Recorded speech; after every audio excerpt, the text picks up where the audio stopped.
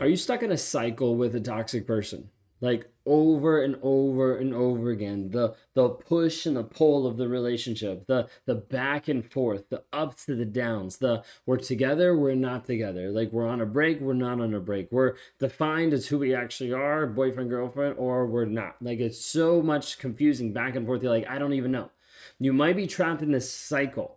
And when we talk about the cycle of narcissistic abuse, it can be cyclical in the relationship, it can be cyclical out of the relationship, where you continue to have a pattern of toxic people that have been in your life. Do you want help with this? Like, do you want to actually regain control over your life? Break free from the toxic patterns. Today, we're going to walk through a couple different aspects of this, of how we teach and of how we try to help people move forward in their growth, in their healing, and in the development to get free out of the narcissistic cycle of abuse that you're stuck in on a day-to-day basis. If you guys are new here, my name is Ben Taylor. I'm a self-aware narcissist on this channel to provide awareness about narcissistic abuse. I share a lot from my experiences, from my story, and also the hundreds of clients we've coached, helping them actually get out from a toxic relationship. If you're at the place where you're like, I just want to understand this, I want to be able to see what I need to do first, go to escapetoxicity.com. The link is in all of our bios to be able to help you first understand about narcissistic abuse, reactive abuse. Are you the narcissist? The guilt that you have of being with a toxic person, and how the triggers and the story that you believe end up controlling you even more so than the toxic person. We want to be able to help start on that first leg of your journey as you move forward to graduate into the clarity challenge to get the trauma bond broken, or as you move into the Thriver community to help you maximize your growth and your potential moving forward. Well, we can't do any of that until we actually start to break you out of the cycle that you've been used to and inside of for such a long period of time. I want to first mention just what narcissistic cycle of abuse actually is, what it actually looks like. So when we break this down, the narcissistic cycle of abuse typically is this pattern that's called idealization, devaluation, discard, and then I like to say recycle, because a lot of times we'll start the thing all over again. When we talk about the narcissistic cycle, it's about building you up, making you feel good, making you feel better, being attached that this person is your soulmate, like the best person that you could possibly think about, falling deeply in love with what ends up being a mirage, like someone that's actually not real. And then as you start to realize that and figure it out, it typically goes into the devaluation stage, putting you down, making you feel bad, starting to belittle you, starting to put these small comments in to make you feel bad about yourself and to make themselves feel better about themselves. Then you have the discard, where they get rid of you. And oftentimes they get rid of you with plans already to be with another person, to continue the cycle with someone else. And then recycle, the narcissist hoovers or sucks you back into the toxic relationship and does it all over again. Oftentimes speeding up the pace of the cycles and the interactions more and more and more, because they're coming down with less and less aspect of any type of interaction that they even care about. The narcissist will engage in this cycle, love bombing you, turning it around and emotionally manipulating you, devaluing, putting you down, discarding you. They will do this over and over and over again. Now, different styles, different people, different aspects, but this is the generalized aspect that you go through these cycles. An overt narcissist, you're going to see these pretty much dead on. A covert narcissist, you're going to see them more subtle. The cycle's still there. It might take a little bit longer to catch it or to see it, but typically the cycle is still there. You have to first understand that this is a cycle. This happens. And even as I'm talking about this, some of you are understanding like, oh, that's exactly where I'm at. I'm in this stage. I'm in the devaluation stage. I just got discarded. And you have to understand like, hey, this is what it is. If you don't understand first and foremost what this cycle is, it will keep repeating over and over and over again. Like you might have had this. Did the narcissist like in your life shower you with gifts? Like make you feel the best thing ever, make you feel loved, connected, admired, like made you feel desired. Oftentimes playing off of core fears, core vulnerabilities you already have to entrap you into the toxic relationship. But then it started to shift. It started to change. You started to feel bad about the relationship.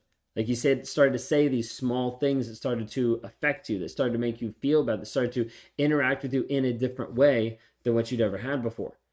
This starts to undermine like your self-worth, your sense of value, and ends up getting to the place where the narcissist discards you and starts moving forward, leaving you confused, hurt, abandoned as they continue just moving on, seeming like they don't have a care in the world to the next person. So What's the first step with some of this? One of the first steps is getting to the place of actually setting boundaries and getting to no contact, okay? Vice versa, however you want to put it. You might set boundaries in the relationship and you start to see the narcissist doesn't care about them, doesn't actually follow through, doesn't actually respect you or your boundaries. So you're like, okay, now it's time to actually start moving forward with no contact. Getting to a place of no contact can be really difficult. We had a video earlier today talking about going no contact, how to actually do that. So I'm not going to dive into that here. One of the most effective ways about breaking out is first understanding it, understanding the truth, understanding the cycle, understanding what's going on, and then setting firm boundaries. This is what I'm willing and I'm not willing to engage in. Now, it's important to know that these boundaries are not meant to control the other person. You're not limiting, putting rules, putting regulations on the toxic person. You're saying, this is for me, a boundary for myself. This is what I'm willing to tolerate in my life. This is what I'm willing to experience. See the difference? The difference is I'm not telling this person, you can't do this. I'm saying, hey, I'm not going to be in a relationship with someone who's doing that. See the difference? You're taking back control of you, and you're also not blaming or putting on the other person. How this looks in real reality is like, hey, if you want to cheat and if you want to lie, totally fine. Just know that I'm not going to be in a relationship with someone who does that. See the difference? Not controlling, but saying, hey, this is what I'm willing to accept.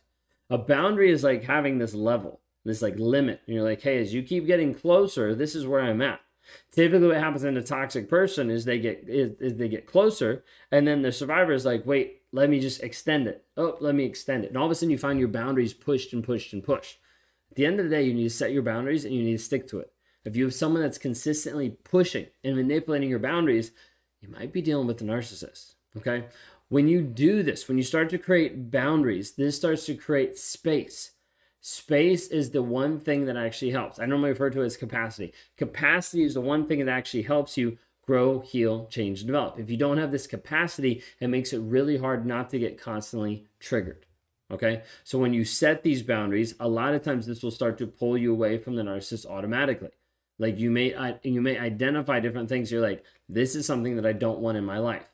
And as a result, when you start to hold those boundaries, they start to get offended. They start to get upset because now you're, quote unquote, controlling them. That's what they'll tell you. You're controlling me. No, I'm just saying I don't want to be in a relationship with the cheater. I can't believe you limit me like that. No, like this is, okay. So like you're going to see this and they're going to try to manipulate your boundaries. Okay. Then you get to a place where like boundaries are not cutting it. One, because narcissist doesn't care. Narcissist doesn't respect boundaries. Narcissist doesn't respect you. So you're like, I need to go no contact. I need to actually break that up. Okay. So there's not any access to me. If you're curious about doing that, you can go look at the video that came out earlier today talking about no contact. Okay. Now, the third part is actually getting support. Like support in learning about narcissistic abuse and healing from it is absolutely essential. There's so many people that I've talked to that they've been trying to fix it. They've been trying to heal. They've been trying to grow for 6 months, for 2 years, for 5 years. And one of the key elements that they were missing in their life was actually having a support system. Whether that was getting to therapy, whether that was working with a coach, whether that was being in a support system with a community of people to help them grow, change, and develop. So it's absolutely important and essential for you to get connected with other people that are actually going through the same journey. So many times I've talked to clients that they have come from other therapists, they've come from other experiences that they've had where they spent thousands and thousands of dollars on therapy that did not help them. Now, it's not because all therapists are bad therapists, but some therapists are not educated on narcissistic abuse. They're not educated on the nuances. They read it in a textbook and they understand it so they can put it in their bio, but they're not actually adept at being able to identify your healing journey. This is why when we talk about going no contact and then breaking the trauma bond, we focus on physical, tangible things that we can actually work you through. One of them is just your triggers, how you process stuff, how you spiral out on a day-to-day basis, and to help you actually step into a place of power and certainty over those triggers so they no longer control you.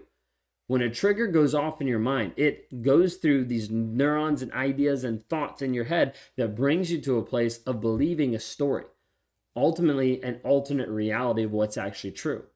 So we have to help re-ground you in the truth, not the hope that this person is going to change because of all these things you've said or you've done that hasn't made them change, but because of, hey, this is the reality. These are the facts of the situation.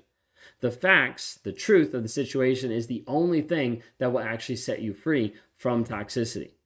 So if you're in a place today and you're like, hey, I need help, please reach out. Go to www.rawmotivation.com if you want to work with me, and we can see if coaching would be a good opportunity for you or one of our communities to be able to help get you good, healthy support.